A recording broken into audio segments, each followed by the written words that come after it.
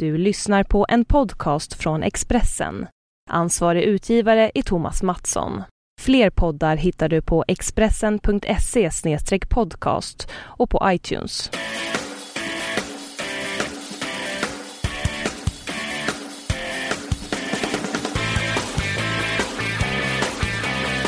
Hjärtligt välkomna till en ny podd med mig, Magnus Nyström, som är på plats i Expressens poddstudio i Stockholm. Och du, Leif Bork, som är på plats hemma i vackra Göteborg. Har våren kommit till Göteborg, Leif? Ja, det har den gjort.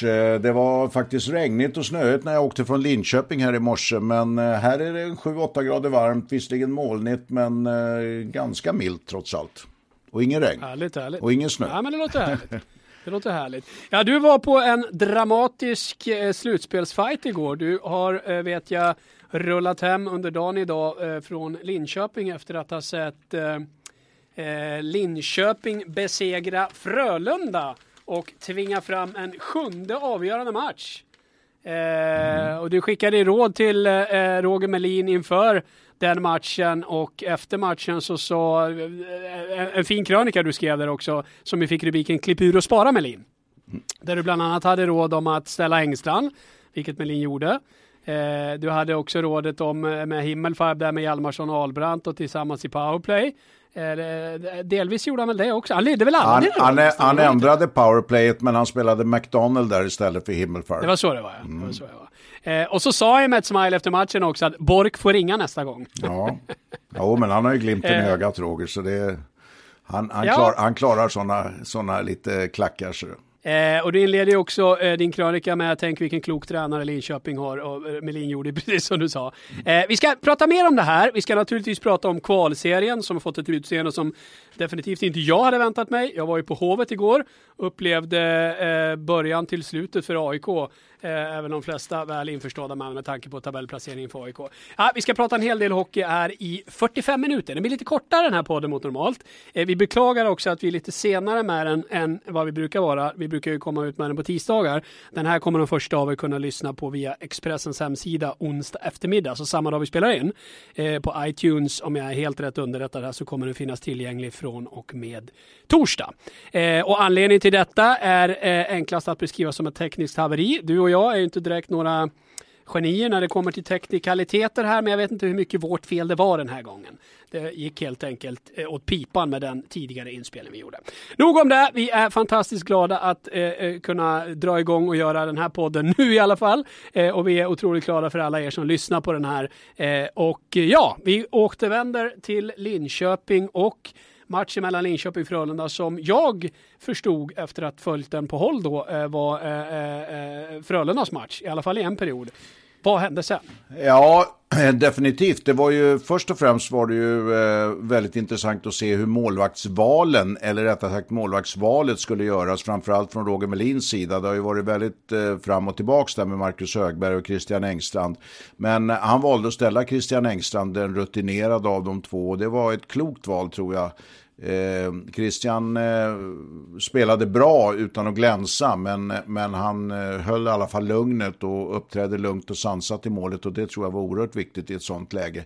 Sen hade han gjort om lite grann i laget. Jag tyckte att de såg oerhört laddade ut. Jag stod ju nere vid ringside och jag har nog inte sett ett så laddat och samlat Linköping någonsin som jag såg före matchen, och jag tyckte de började lite spänt också. Tappade puckar där både Per Ahlbrandt och Simon Hjalmarsson var lite syndare. Kom inte igång med spelet och skridskoåkningen alls, utan Frölunda dansade runt ordentligt med Linköping och dominerade de första 13-14 minuterna. Och fick också 1-0 genom Alexander Wennberg, mycket välförtjänt, kunde till och med vara något mål till. Sen gör alltså Linköping mål i slutminuten av den första perioden, och det var ju naturligtvis eller slutminuterna, jag tror det var i 18:e minuten, jätteviktigt mål att gå in med. Och sen i andra perioden så var Linköping riktigt bra, spelade aggressivt, spelade fysiskt, kom upp i skridskoåkningen. Och jag tror att Frölunda var lite tagna på sängen, lite yrvakna där. De tyckte att det hade gått väldigt lätt i första perioden, de spelade bra och sen blev de lite överraskade.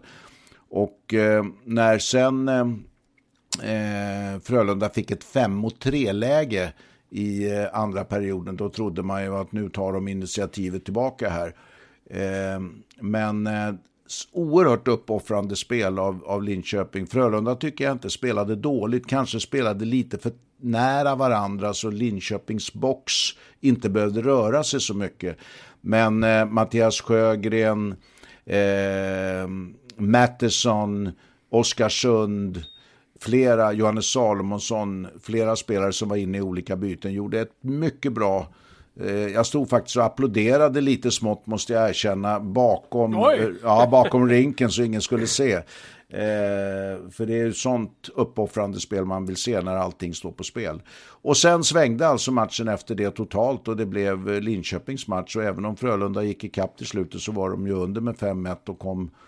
Det var för stort försprång helt enkelt. Och det som är bara avslutningsvis, det som är ett bestående intressant fenomen i den 7:e matchen, det var ju att också Roger Rönnberg bytte målvakt till Linus Fernström 3 minuter in på tredje perioden. Och det sätter ju frågetecken, vad kommer han att välja i den avgörande 7:e matchen? För att jag såg på Lasse Johansson att han såg lite moloken ut när han kom ut i båset. Och även om Roger gjorde det för att på något sätt väcka laget eller ta ett nytt avstamp, så tror jag han sådde lite funderingar hos Lasse Johansson och kanske även hos Linus Fernström och hos laget. Så att nu var de tillbaka igen i den här målvaktsproblematiken som de har haft tidigare när de har matchat målvakterna varannan gång. Ja, och det här är någonting som jag alltid är kritisk till och alltid väldigt misstänksam till. Och det är säkert någon nu, kanske även du, som kan komma på något exempel när det har fungerat. Men det är ju definitivt sällsynt att det fungerar. Att man håller på och hattar och byter mellan två målvakter och inte bestämmer sig för vilken första målvakt man ska ha i ett slutspel. Därför blev jag lite skeptisk först när jag läste in den här krönikan, Klipp ur och spara, Melin-krönikan om att byta målvakt. Men samtidigt så, jag förstår ju tankesättet och det var ju dessutom rätt att göra. Och Engstrand är ju den som borde vara etta där. Och fortsätter man nu med honom framöver så har ju inte Roger Melin gjort något fel överhuvudtaget. Och det kändes precis som du sa att Rönnberg hade valt. Nu är det Lasse Johansson, men så plockar han ut Johansson. Och nu är ju frågan då, vem kommer stå och hur påverkar detta laget? För ja, vi får ju det häftigaste som finns i hockeyvärlden, vill jag påstå, en match 7. Ja. En enda match då allting avgörs för Linköping och Frölunda. Linköping kommer in med seger 5-3 ryggen, Frölunda förlust. Men Frölunda har hemmaplan. Vilka har bäst känsla? Eller vilka har du bäst känsla för? Ja, om jag bara för ett ögonblick går tillbaka till målvaktsvalet. Det är ganska intressant. Jag tror att alltså, som coach så är det väldigt viktigt att försöka se helheten och sammanhangen. Och jag tycker att Roger Rönnberg gjorde, alltså jag förstår hans tanke att just i det aktuella läget så ville han ge en kick till laget. Men det han också gjorde, tror jag, just det här som jag sa, att han sådde lite tveksamheter hos Lasse Johansson. Han kanske fick laget att fundera lite grann på de här tveksamheterna. Och det kan påverka nästa match. Det kan påverka uppladdningen till nästa match. Och det tror jag inte riktigt Roger Rönnberg tänkte på när han gjorde det här. Så att i Frölundas fall skulle jag ha varit väldigt försiktig med det här, just därför att de har vantrat med målvakterna tidigare och nu hade de bestämt sig för Lasse Johansson. Nu är de på något sätt tillbaka i ruta 0 igen och det är inget bra utgångsläge. Sen ska jag säga det också, Magnus, att jag tyckte Frölunda spelade väldigt bra inledningsvis i matchen. Bra passningsspel, bra rörelse, bra skridskoåkning, bra tempo överhuvudtaget. Bra spellösningar, både ung och gammal såg pigg ut. Alexander Wennberg tyckte jag var strålande bra igen och Andreas Jonsson tillbaks i gammal god form som han var för några månader sedan när han var så duktig i inledningen av serien. Så att, och likadant i slutet av matchen tyckte jag de skruvade upp tempot bra också. Så de har kapaciteter i laget, de kan spela på en hög nivå. Men där var väl Roger Rönnberg inne på det just, och det har väl vi också varit när vi har pratat om Frölunda, just det här att det går lite upp och ner både i matcherna och mellan matcherna, lika bländande som det kan vara, lika snabbt kan de nästan tappa matcherna eller göra stora misstag, och det är klart att det kan bli förödande i en sjunde avgörande match.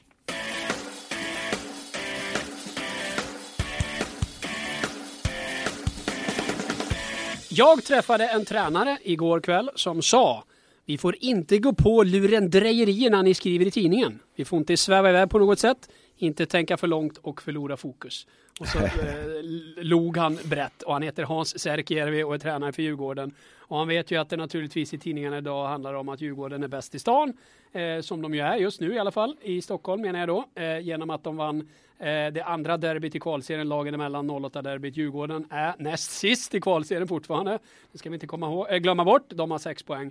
Medan AIK har endast 4 poäng. Endast en seger efter 5 spelade kvalseriematcher. Och alla AIK-are stod ju där i katakomberna på Hovet igår efter matchen. Jag var ju där såklart. Och sa allt det där man kan förvänta sig. Vi ger inte upp så länge det finns en matematisk chans. Bla bla bla bla. Men när man har sannolikheten att AIK grejar det här och lyckas hålla sig kvar i SHL är minimal.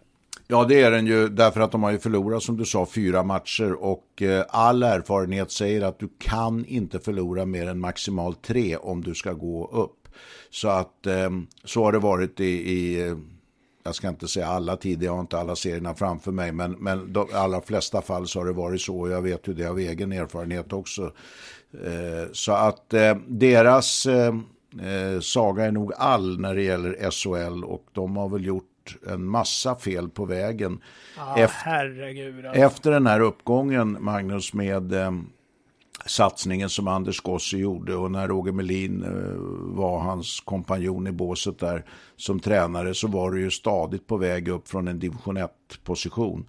Och nu har ju det varit ekonomiska problem, det har varit Anders Gossi har försvunnit, klubbdirektören har slutat, tränarbyte i sista stund, vilket borde ha varit tidigare. Så det har ju varit sammelsurium av på något sätt felaktiga beslut. Ja, och det som jag skriver det i krönikan i dagens tidning också, och jag menar, det finns fortfarande en del av er där ute, lyssnare på podden och läsare av mina krönikor i tidningen, som på något sätt inbillar sig att jag är stockholmare. Det är du, Leif, som är stockholmare och lite grönvit bajare innerst inne. Jajamän. Medan jag aldrig haft några sympatier för något Stockholmslag. Jag är på Smederna i Speedway, det gör jag ordentligt. Men samtidigt så är jag ändå, jag kanske har med ålder att göra, när man plötsligt börjar inse att ingenting vara för evigt. Allting har ett slut på något vis. Och därför så tycker jag, till skillnad mot många andra, att när stora jättar faller, när ett AIK är på väg ur SHL, jag tycker det är lite sorgligt på något sätt. För mig är ändå AIK ett storlag som är hemma i högsta serien. Några av de första matcherna jag såg live när man var liten och storögd kom från Eskilstuna och tyckte det var häftigt bara att se tunnelbanan dundra in på perrongen utanför Johanneshovs stadion. Liksom, du vet, wow, där är tunnelbanan, pappa. Bara där blir man imponerad av. Så jag menar, att då stå många år senare och lyssna på Patrik Blomdahl och Mattias Nordström försöka låta optimistiska att det här ska gå vägen, samtidigt som man inser att den här föreningen under så lång tid, precis som du sa, har haft sådana problem. Och jag menar, Anders Gossi har ett enormt AIK-hjärta. Han hoppar av för att han inser att det här går inte. Det går inte att bedriva verksamhet under de här ekonomiska förutsättningarna som AIK har levt under. Och det går ju att hitta alla möjliga anledningar till att det är så här. Och det skulle vi kunna ägna 2 poddar åt. Men just nu så tänker jag mer bara på att vi ska konstatera att det här är läget. AIK är på väg ur. Ingenting talar för att AIK håller sig kvar. Och då undrar man naturligtvis om det på sikt finns någon chans för AIK Hockey att överhuvudtaget verka som SHL-förening. Det känns inte så. Alltså, publikunderlaget är för dåligt för att man ska... det är bara att titta på publiksiffrorna i år. Djurgården har haft bättre publik i Allsvenskan än AIK i högsta serien. Och jag menar, möjligheterna för ungdomshockeyspelare i Stockholm och AIK, och herregud för A-laget som ibland får åka buss för Hovet upptaget i Ritorp och träna där. Jag vet inte. Det känns tyvärr som att, jag brukar vara optimistisk, men i AIKs fall är jag tyvärr, och jag säger det med sorg i hjärtat, pessimistisk. Det känns som AIKs tid är förbi på något vis. Ja, alltså de gjorde ju, om vi går tillbaks till millennieskiftet där 2000, så när det var en hel del finländska intressen inblandade, och då tyckte man ju att det var lite märkligt, och sen åkte man ner i division 1 efter lite turer och så vidare i mitten på, jag tror det var runt 2005.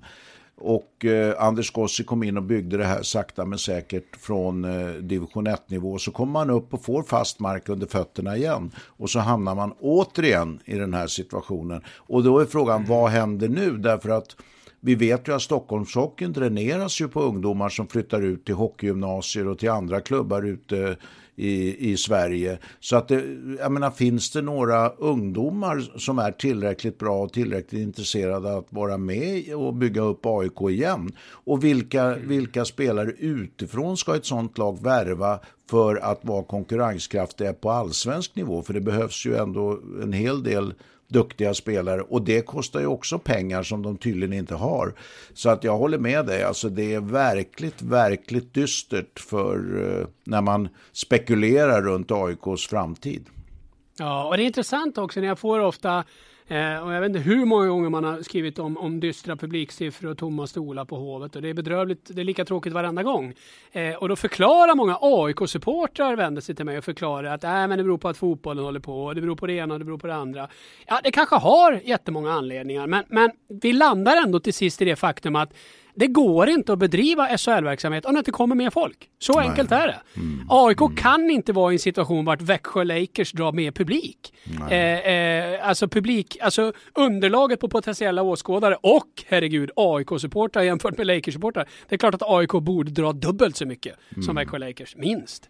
Men varför gör de inte det? Vad är din spekulation runt AIKs publiksiffror? Alltså, varför kommer inte folk? Ja, jag har ställt mig den frågan många gånger. Jag tror att det är en kombination av många saker. Framförallt så tror jag att man har inte hittat en förmåga att gå i takt när det gäller alltså förening och supportrar. Det verkar vara en avgrundsdjup skillnad i hur man tänker där. Och jag menar, det ska jag också säga, när klacken som är ganska stor på även vanliga matcher är ju jättebra. Men jag vet att många är missnöjda i klacken med saker som föreningen har gjort. Och jag menar, det är klart att AIK måste verkligen se till att värna om de kärnsupportarna klacken. Och jag menar, båda klacken, AIK och Djurgården, när de är i bra form, är ju fantastiska naturligtvis. Men samtidigt så det går inte bara att ha den publiken heller. Utan det gäller ju att man får in väldigt många andra åskådare också. Och får in barnfamiljer, får in alla andra. Jag vet att en del supportrar som värnar om supporterkultur och kanske gillar, ska vi kalla det tuffare klimat. Jag menar inte ett våldsamt klimat, men ett tuffare supporterklimat kan tycka att allting som på något sätt påminner om att man ska prata om familjeläktare och familjetillställningar, då blir folk bara aggressiva och arga och tycker att nej, det är supporterkultur, vi ska ha det här som vi har. Och jag menar, det är nya tider. Det går inte. Om man sålde ut Hovet med bara hoppande, dansande Black Army, fine, det vore jättebra. Men det gör man inte. Nej. Man måste ha fler åskådare. Man måste hitta ett sätt att få fler att vilja komma. Och där har man misslyckats. Ja, men tror du inte att AIKs tillhörighet, det är ju faktiskt norr om stan. Det är ju Ritorp. Ja. Och där har man ju då, jag tror det är 2 eller 3 isytor man har där i alla fall. Man har ju byggt ut där även om det är väldigt små förhållanden där också. Jag tror att man skulle satsa på att lägga en behöver inte vara särskilt stor, men en bra arena för ishockey på Ritorp eller i närheten där av Friends Arena. För att det är där AIK har sin hemvist på något sätt, och det är inte en naturlig hemvist för AIK på Johanneshovs isstadion, har det egentligen aldrig varit. Det var väl på 80-talet när det inte fanns så många arenor i Stockholm överhuvudtaget. Men nu när AIK, eller när Stockholm och arenorna är fler och klubbarna blir större och större, så tror jag att AIK skulle tjäna på att lägga sig norr om stan faktiskt. Men nu är väl varken Solna eller Sundbyberg eller kanske Stockholms stad, beroende på hur gränserna dras, intresserade att bygga några fler arenor med tanke på Tele2 Arena och Friends Arena som har kostat massor med pengar. Så att det är ett bekymmer, och det är väldigt synd tycker jag att AIK inte kommer att finnas i SHL längre. Ja, det är fruktansvärt synd. Jag tycker också det. Det är med sorg i hjärtat. Jag vill verkligen att hockeyn ska blomstra över hela landet, och det är otroligt viktigt att den blomstrar i Stockholm. Och jag skulle tycka det var fantastiskt med både AIK och Djurgården i högsta serien på sikt. Man tänker när det blir en uttagning framöver och så också. Men jag tror också någonstans att ett problem från början blev ju också hela Globen-affären, hela Globen, hur det plötsligt blev en situation vart det fanns en fantastiskt fin arena, men det var bara dyrt för föreningen att vara där.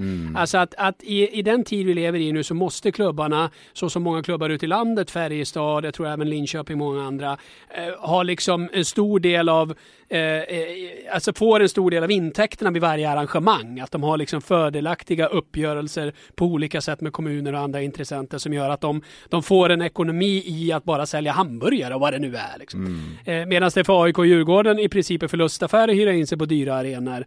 Och dessutom är det ju så, jag menar, oavsett supporterkulturer, jag älskar ju klackarna. Klackarna behövs. Bygger man nya fina arenor ska man alltid ha ståplats. Ståplats är någonting som verkligen livar upp matcher. Förstår mig rätt här. Men att man någonstans hittar en kombination. Att du kan ha både, som Växjös arena är egentligen ett jättebra exempel på en typ av arena som man skulle vilja se i Stockholm. Där har du nämligen stor ståplatssektion, så alla som vill vara på ståplats, alla som vill liksom anamma den kulturen med allt vad det för med sig och som är fantastisk, har sin plats där. Sen finns det även familjeläktare, det finns lugnare läktare, andra typer av läktare. Man har byggt den här sportbaren högst upp. Vart du betalar entré till någon sorts grillbuffé vad det är. Och i princip är på en sportbar. Men du går fram till staketet och kollar matchen. Liksom. Så att jag menar, man måste inse att det är 2014 och folk kräver mer än gamla Johanneshovs isstadion som upplevelse. Jag menar, gå på Gamla Hovet och jag förstår att folk tänker jag sitter hellre och ser på tv. Ja, det som är lite synd nu, det är ju att vi får upp Djurgården eventuellt, och då är inte AIK där. Och den här säsongen har alltså AIK varit i högsta serien och inte Djurgården. Så det verkar vara väldigt svårt att få de här derbymatcherna och den här derbystämningen och den här rivaliteten som bygger upp de här matcherna, och det är ju jättesynd. Och jag tycker också det var väldigt synd att man inte kunde hitta Globen som arena för de här matcherna i derbyna, och jag förstår fortfarande inte det att det inte gick att lösa på något sätt, därför att det hade hjälpt till både ekonomi och stämning och inramning och liksom lyft de här matcherna, vad ska vi säga, prestigemässigt också. Så att Stockholm har mycket att fundera på, både klubbarna där och Stockholms stad och alla som är inblandade i idrott i allmänhet och ishockey i synnerhet.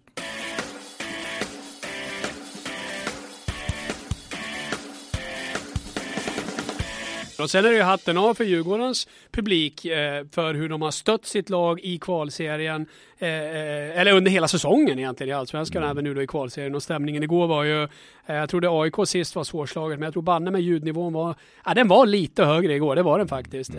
Jag tror det beror inte så mycket på klackarna, de är väldigt jämbördiga känns det som, men Djurgården fick med sig sin sittplatspublik lite bättre än AIK. Och stämningen när båda de här lagen spelar på ett fullsatt Hovet är helt fantastiskt. Det är absolut världsklass.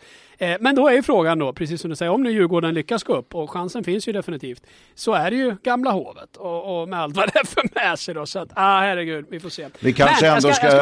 Vi kanske ändå ska hylla liksom resten av Sverige. Nu pratar vi bara Stockholm. Det är ju jag skulle precis säga det. Kvalserietabellen som den ser ut just nu ska jag dra här snabbt. Och det är Rögle och Örebro i topp, 10 poäng var. Och Rögle, herregud vad imponerande av Rögle. Som alltså går den långa vägen. Toppar kvalserien halvvägs in. Det var det här laget som alltså får extra kvala sig fram till att överhuvudtaget komma till kvalserien. På samma sätt som Rögle gjorde en gång tidigare och gick hela vägen upp till högsta serien. Och som Örebro gjorde när man gick upp. Så att det verkar ju vara en bra väg att gå. Men oerhört imponerande. Rögle vann ju igår kväll mot Örebro på bortaplan dessutom. Rögle har alltså nu dubbelmöte med Djurgården som är extremt viktiga naturligtvis. Rögle och Örebro i topp, 10 poäng vardera. Malmö vann i Västerås igår. Malmö är 3 med 8 poäng. Jag säger alltså bara 2 poäng bakom. Malmö har nu dubbelmöte med AIK. Sen har det Västerås som bara har 1 poäng bakom Malmö. Västerås som möter Örebro i dubbelmöten. Gnällbältes derby där verkligen. Säger den som är från Eskilstuna. Och då ska jag också tillägga då att när det gäller Gnällbältes dialekt är ju naturligtvis Eskilstuna-dialekten betydligt vackrare än den som pratas i både Örebro och Västerås. Jag ville bara ha det sagt.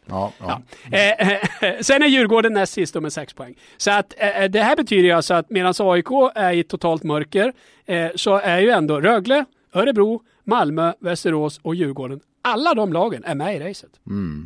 Ja, det är jättespännande. Och det här är ju någonting som händer i hela svenska hockeyn tycker jag. Att, alltså, vi har ju visserligen Frölunda, vi har Malmö eventuellt på vägen upp, men vi börjar ju få många orter ute i landet och också att hockeyn har flyttat lite norrut. Nu är ju inte Rögle och Västerås och Örebro några exempel på det, men det har blivit en förskjutning rent generellt när det gäller ishockeyn i landet. Ut mera, inte på landsorten, det är fel att säga, men ut till andra städer och mindre orter.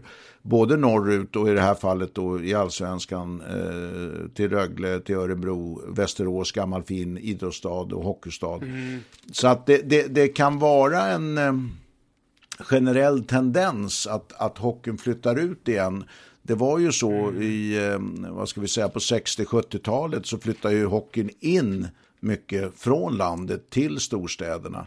Vi fick ju Malmö upp till exempel på slutet av 80-talet. Vi hade AIK och Djurgården båda i elitserien. Vi hade Göteborg där. Så att nu är vi ju tillbaka. Björklöven jobbar ju hårt uppe i norr. Modo är där. Timrå kämpar på i allsvenskan. Och vi har Örebro, vi har Karlskoga som gör jättebra ifrån sig till exempel. Vi hade Mora uppe för ett tag sedan. Leksand har gjort jättebra ifrån sig igen. Så att det är en liten förskjutning där och kartan det är lite intressant, ja. Jag ska också tillägga om Djurgården, vi nämner det på vår första sida idag, även om vi ska ha hatten av till alla ute i landet. Och vi plockade ju fram Sportexpressen i dagens tidning, onsdagens tidning, en publikliga över SHL-slutspel och kvalserie som toppas av Frölunda som snittar 9358 åskådare hittills. Då räknar man alltså in alla lag som spelat både SM-slutspel och kvalserie. Djurgården är 2, Malmö är 3. Sen kommer Färjestad, Linköping och AIK på 6:e plats faktiskt. Och längre ner då HV, Brynäs, Växjö och så vidare. Och så vidare. Så att, men alltså Rögle, herregud. Vad liksom, ska vi få ett sånt där lag igen som går den här långa vägen? Eller ja, jag är ju fortfarande lite tveksam till det därför att Rögle har ju de har ju visserligen varit uppe i SHL men de har inte riktigt levt upp till förhoppningarna där trots att de satsade väldigt hårt. Men samtidigt ska man säga det att det är en väldigt välskött klubb. De har en fantastisk miljö, de har en bra ungdomsverksamhet, de har en bra organisation. Det är liksom en ort som är gjord för ishockey. Jag tycker den är fantastisk den här klubben. Men har varit lite lillebror både gentemot Malmö naturligtvis i Skåne men också generellt sett. Så de har haft svårt att leva upp till de förhoppningarna som har varit. Och det ska bli intressant nu att se om de klarar de här förväntningarna som är på dem nu. Att ta det här steget upp när de leder serien. Sen var det väl kanske en fördel för dem att få spela matcher istället för att ha det här väntan. Hur lång nu den väntan var, 10-12 dagar eller 14 dagar kanske. Jag kommer inte ihåg riktigt. Men de fick spela hockey hela tiden. De hade matchtempo i sig hela tiden. Så det kanske är en fördel att spela på det sättet. Faktiskt. Och sen ska man också säga med Örebro. Jag tror efter några matcher där så var det nog många som tänkte att de är så bra så de ska klara sig igenom det här. Men jag menar, de har inte skaffat sig ett försprång i Örebro utan de är på samma poäng som Rögle, bara 2 poäng före Malmö, 3 poäng före Västerås och har som sagt dubbelmöten med Västerås. Örebro. Så att inget lag kan på något sätt andas ut i den här fantastiska serien som är så fantastiskt spännande och rolig att hockeypamparna lägger ner den. Jo, men där har du ju just den problematiken, Magnus, att om AIK nu blir avhängda, säger att de förlorar en match till och de är definitivt borta från all resonemang, då återstår det 3-4 matcher som inte har någon betydelse, där de då kan möta lag och spela lite hur som helst och det kan ju påverka resultaten för de övriga lagen. Så det är inte riktigt bra situation att ha det på det sättet, att ha lag som spelar ganska många matcher som för dem inte har någon betydelse men som kan få väldigt stora utslag för andra lag. Ja, så är det. Och det kommer ju ändras hela serieupplägget. Vi var inne och tassade kring det ämnet förra podden utan att riktigt klara ut det. Jag tror att vi ska inte ge oss in i det igen. Alla ni som är intresserade har naturligtvis skaffat i den kunskapen nu. Nu har det gått lite längre tid än sist och vi beklagar om det blev lite otydligt den gången. Det var lite mitt fel också. Jag tog det på sängen där det helt plötsligt bara bad dig att förklara hur upplägget var. Men nu känner alla till det och vi ska inte prata mer om det. Men jag ska tillägga en sak till om kvalserien som är ganska fascinerande. När man tittar på gjorda mål efter 5 matcher så är alltså Rögle bäst med 17 mål. 17 mål på 5 matcher får man säga ett ganska bra facit. AIK har gjort 8. 8 mål på 5 matcher. Jag har ju inte sett live några av de allsvenska matcherna, så jag har svårt att liksom bedöma och härleda det på något sätt varför det är så. Men när man kommer upp i kvalserien och om man ska ligga bland de 2 bästa lagen, då måste man ju ha ett eget spel. Och med eget spel menar man ju spelet med puck, och att man måste så att säga vara konstruktiv och kunna spela sig till chanser och möjligheter. Det går liksom inte att försvara sig igenom en kvalserie när du ska vara bland de 2 bästa. Och det är det som talar för Rögle, som du säger här.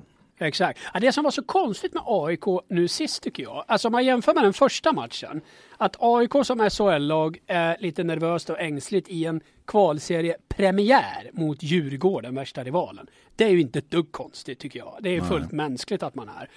AIK har problem med de 2 första perioderna i den första matchen. Sen vänder man ju och vinner matchen i tredje perioden när man når upp i den kapacitet man har. Igår, det var så otroligt märkligt att se, för AIK får ju en flygande start. Man har ju alltså 2-0 ledning efter inte ens 5 minuter spelat, 4:45 vad det var. Så står det 2-0 till AIK.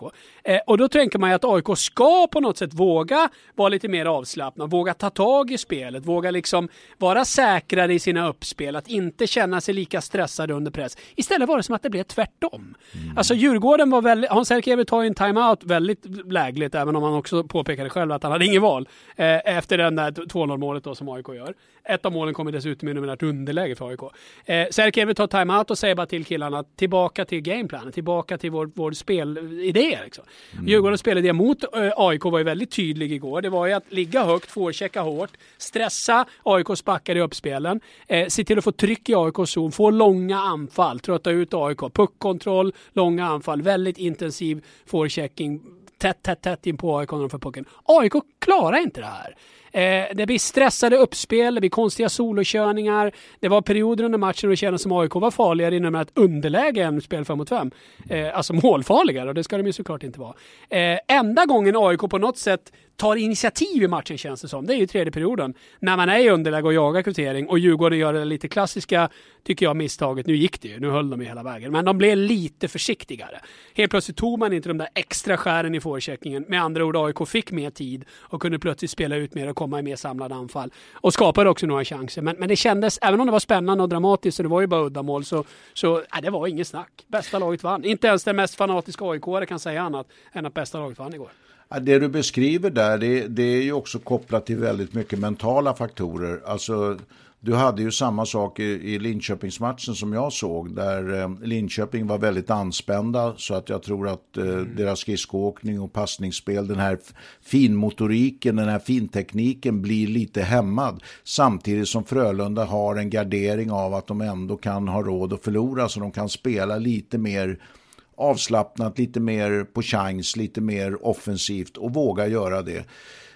Och det är ju det du beskriver också här med AIK och Djurgården, att i och med att AIK leder med 2-0 så kan Djurgården kanske gå fram lite mer och spela lite mer på det. Är deras enda chans på något sätt att komma ikapp igen. Och då är det lätt gjort att AIK tänker lite grann defensivt, blir lite försiktiga när de känner den här pressen, vill slå vakt om ledningen. Och i sådana här skarpa lägen i slutet av säsongen så är det inte bara det de konkreta speltaktiska grejerna som avgör, utan det är mycket hur spelarna känner sig, hur spelarna tänker sig. Det är mycket mjukvara, det är mycket mentala faktorer som spelar in. Och det är därför det är så viktigt att ha lugn och ro i miljön när man går in i ett kvalspel. Så att man inte får de här spelarna fundera på en massa olika saker. Allt från spelmässiga saker till ekonomiska saker till ny tränare till nya saker att förhålla sig till. Utan man ska känna igen sig så att all energi kan läggas på det man ska göra ute på isen. Och det är där tycker jag AIK har missat väldigt mycket. Och det var där kanske, som vi sa, Roger Rönnberg kanske sådde ett frö som får större konsekvenser än vad han trodde just i den aktuella situationen när han bytte ut målvakten. Så att man ska vara väldigt försiktig med det. Och där krävs det nog en del erfarenhet för att förstå de sammanhangen när man är med den situationen. Och det tror jag Hans Erkijärvi till exempel är väldigt skicklig. Ja, där är hans erfarenhet extremt viktig förstås. Ja. Ja, och jag menar, det fascinerande med AIK också. Jag har ju sett båda de här derbyna i kvalserien och sett båda de här lagen under säsongen också. Men det första derbyt vinner AIK. Man får en perfekt start på kvalserien. Man vinner första matchen och man gör det dessutom i ett fullsatt hemmaarena mot värsta rivalerna. Underbar start. Trots det så får man inte det momentum och det driv och det liksom tryck och det självförtroende som många andra lag i liknande sammanhang får. Utan istället så faller man tillbaka i ett spel som inte fungerar och så händer det här tränarbytet då, mitt upp i allt också. Så att eländigt för AIK just nu.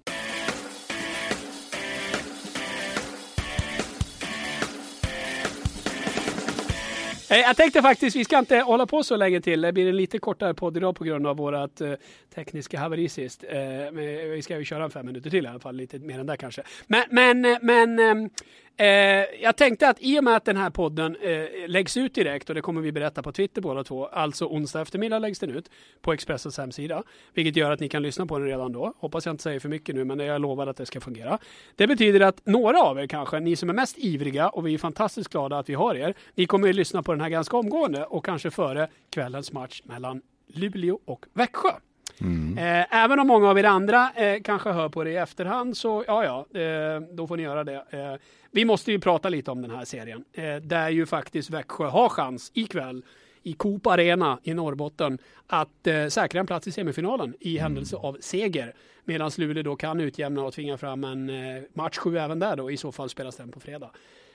Vad har du för känsla här? Du var ju i Växjö senast och såg Växjös seger mot Luleå. Ja, jag stod ju mellan båsen där också och upplevde spelarna och känslan från väldigt nära håll. Jag upplever ju att det är i Växjö som harmonin finns, både i spelet, i båset, bland ledarna i klubben och de hade ju ett fantastiskt stöd från läktaren där också. Så att Växjö spelade väldigt bra på ledning just, tycker jag, de sista 15 minuterna av den matchen när Luleå då sluggade för att komma ikapp. Spelar de väldigt bra. De hade väldigt bra passningsspel, de rörde sig bra, de hade bra timing i förhållande till varandra. Jag tycker det såg väldigt bra ut.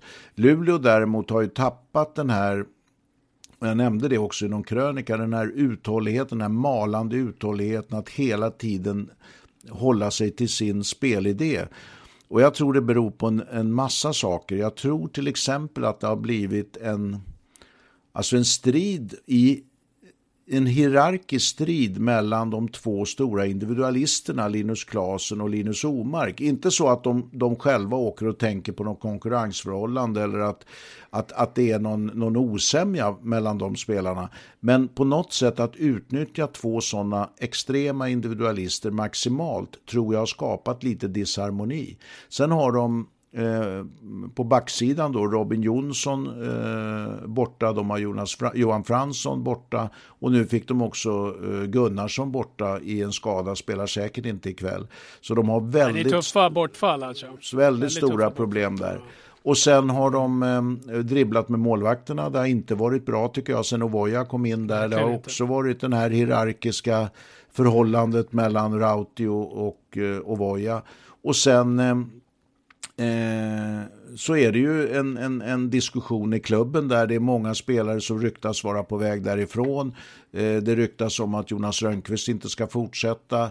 Det riktas en viss kritik mot lagledningen. Jag upplevde att de uppträdde väldigt stressat, eller till och med Roger Åkerström som är en väldigt lugn och sansad man. Det var mycket gap och skrik i Luleås bås på alla tre coacherna. Framförallt Bulan Berglund men även Roger Åkerström, och det var väldigt harmoniskt och sansat och samlat i Växjös bås. Men när det är sagt då, så är det ju så att när man står pressad mot väggen och tar fram de här man ska säga allra innersta krafterna, när man är hotad maximalt, ja då kan man ju naturligtvis vända det här idag. Men totalt sett så tror jag faktiskt att Växjö tar hem det här. Jag trodde väldigt mycket på Luleå före säsongen, men jag tycker det finns en disharmoni där på något sätt som jag inte har upplevt tidigare. Nej, min övertygelse inför den här serien var ju att Luleå var det bättre laget, och jag vill på något sätt hävda att de även om de inte är det just nu, så borde de vara det. Ja, exakt, de borde vara det. Men det är väl bara att konstatera att de hittills inte har levt upp till det, och dessutom med de skador de har och andra problem de har, så ett oerhört utsatt läge, men kanske att de kan studsa upp när det som mest behövs. Det finns ju mycket rutin i laget om man var i final i fjol, så det är klart, tvingar man fram en match 7 då blir det riktigt jobbigt för Växjö Lakers. Annars Bröderna Abbott är inte heller riktigt det de har varit tidigare. Inte, alltså de är ju inne i hettan, men inte med den här totala hängivenheten som de har varit tidigare. Så att det är något i Luleå där, tycker jag, som de har tappat på vägen. Ja, faktiskt. Nåväl, vi får se vad som händer. Nästa podd vi gör, den ska vi göra utan några tekniska haverier. Den gör vi på måndag, så den kan ni lyssna på normalt på tisdag. Jag vågar lova att vi ska klara nästa gång. Och då har vi väldigt mycket att prata om. Då vet vi ju exakt vilka 4 lag som spelar semifinal. Och vi vet också vad som har hänt i kvalserien och en del annat spännande som har hänt. Så att tack så mycket för den här gången, och vi hörs snart igen. Ja, det gör vi. Tack och hej.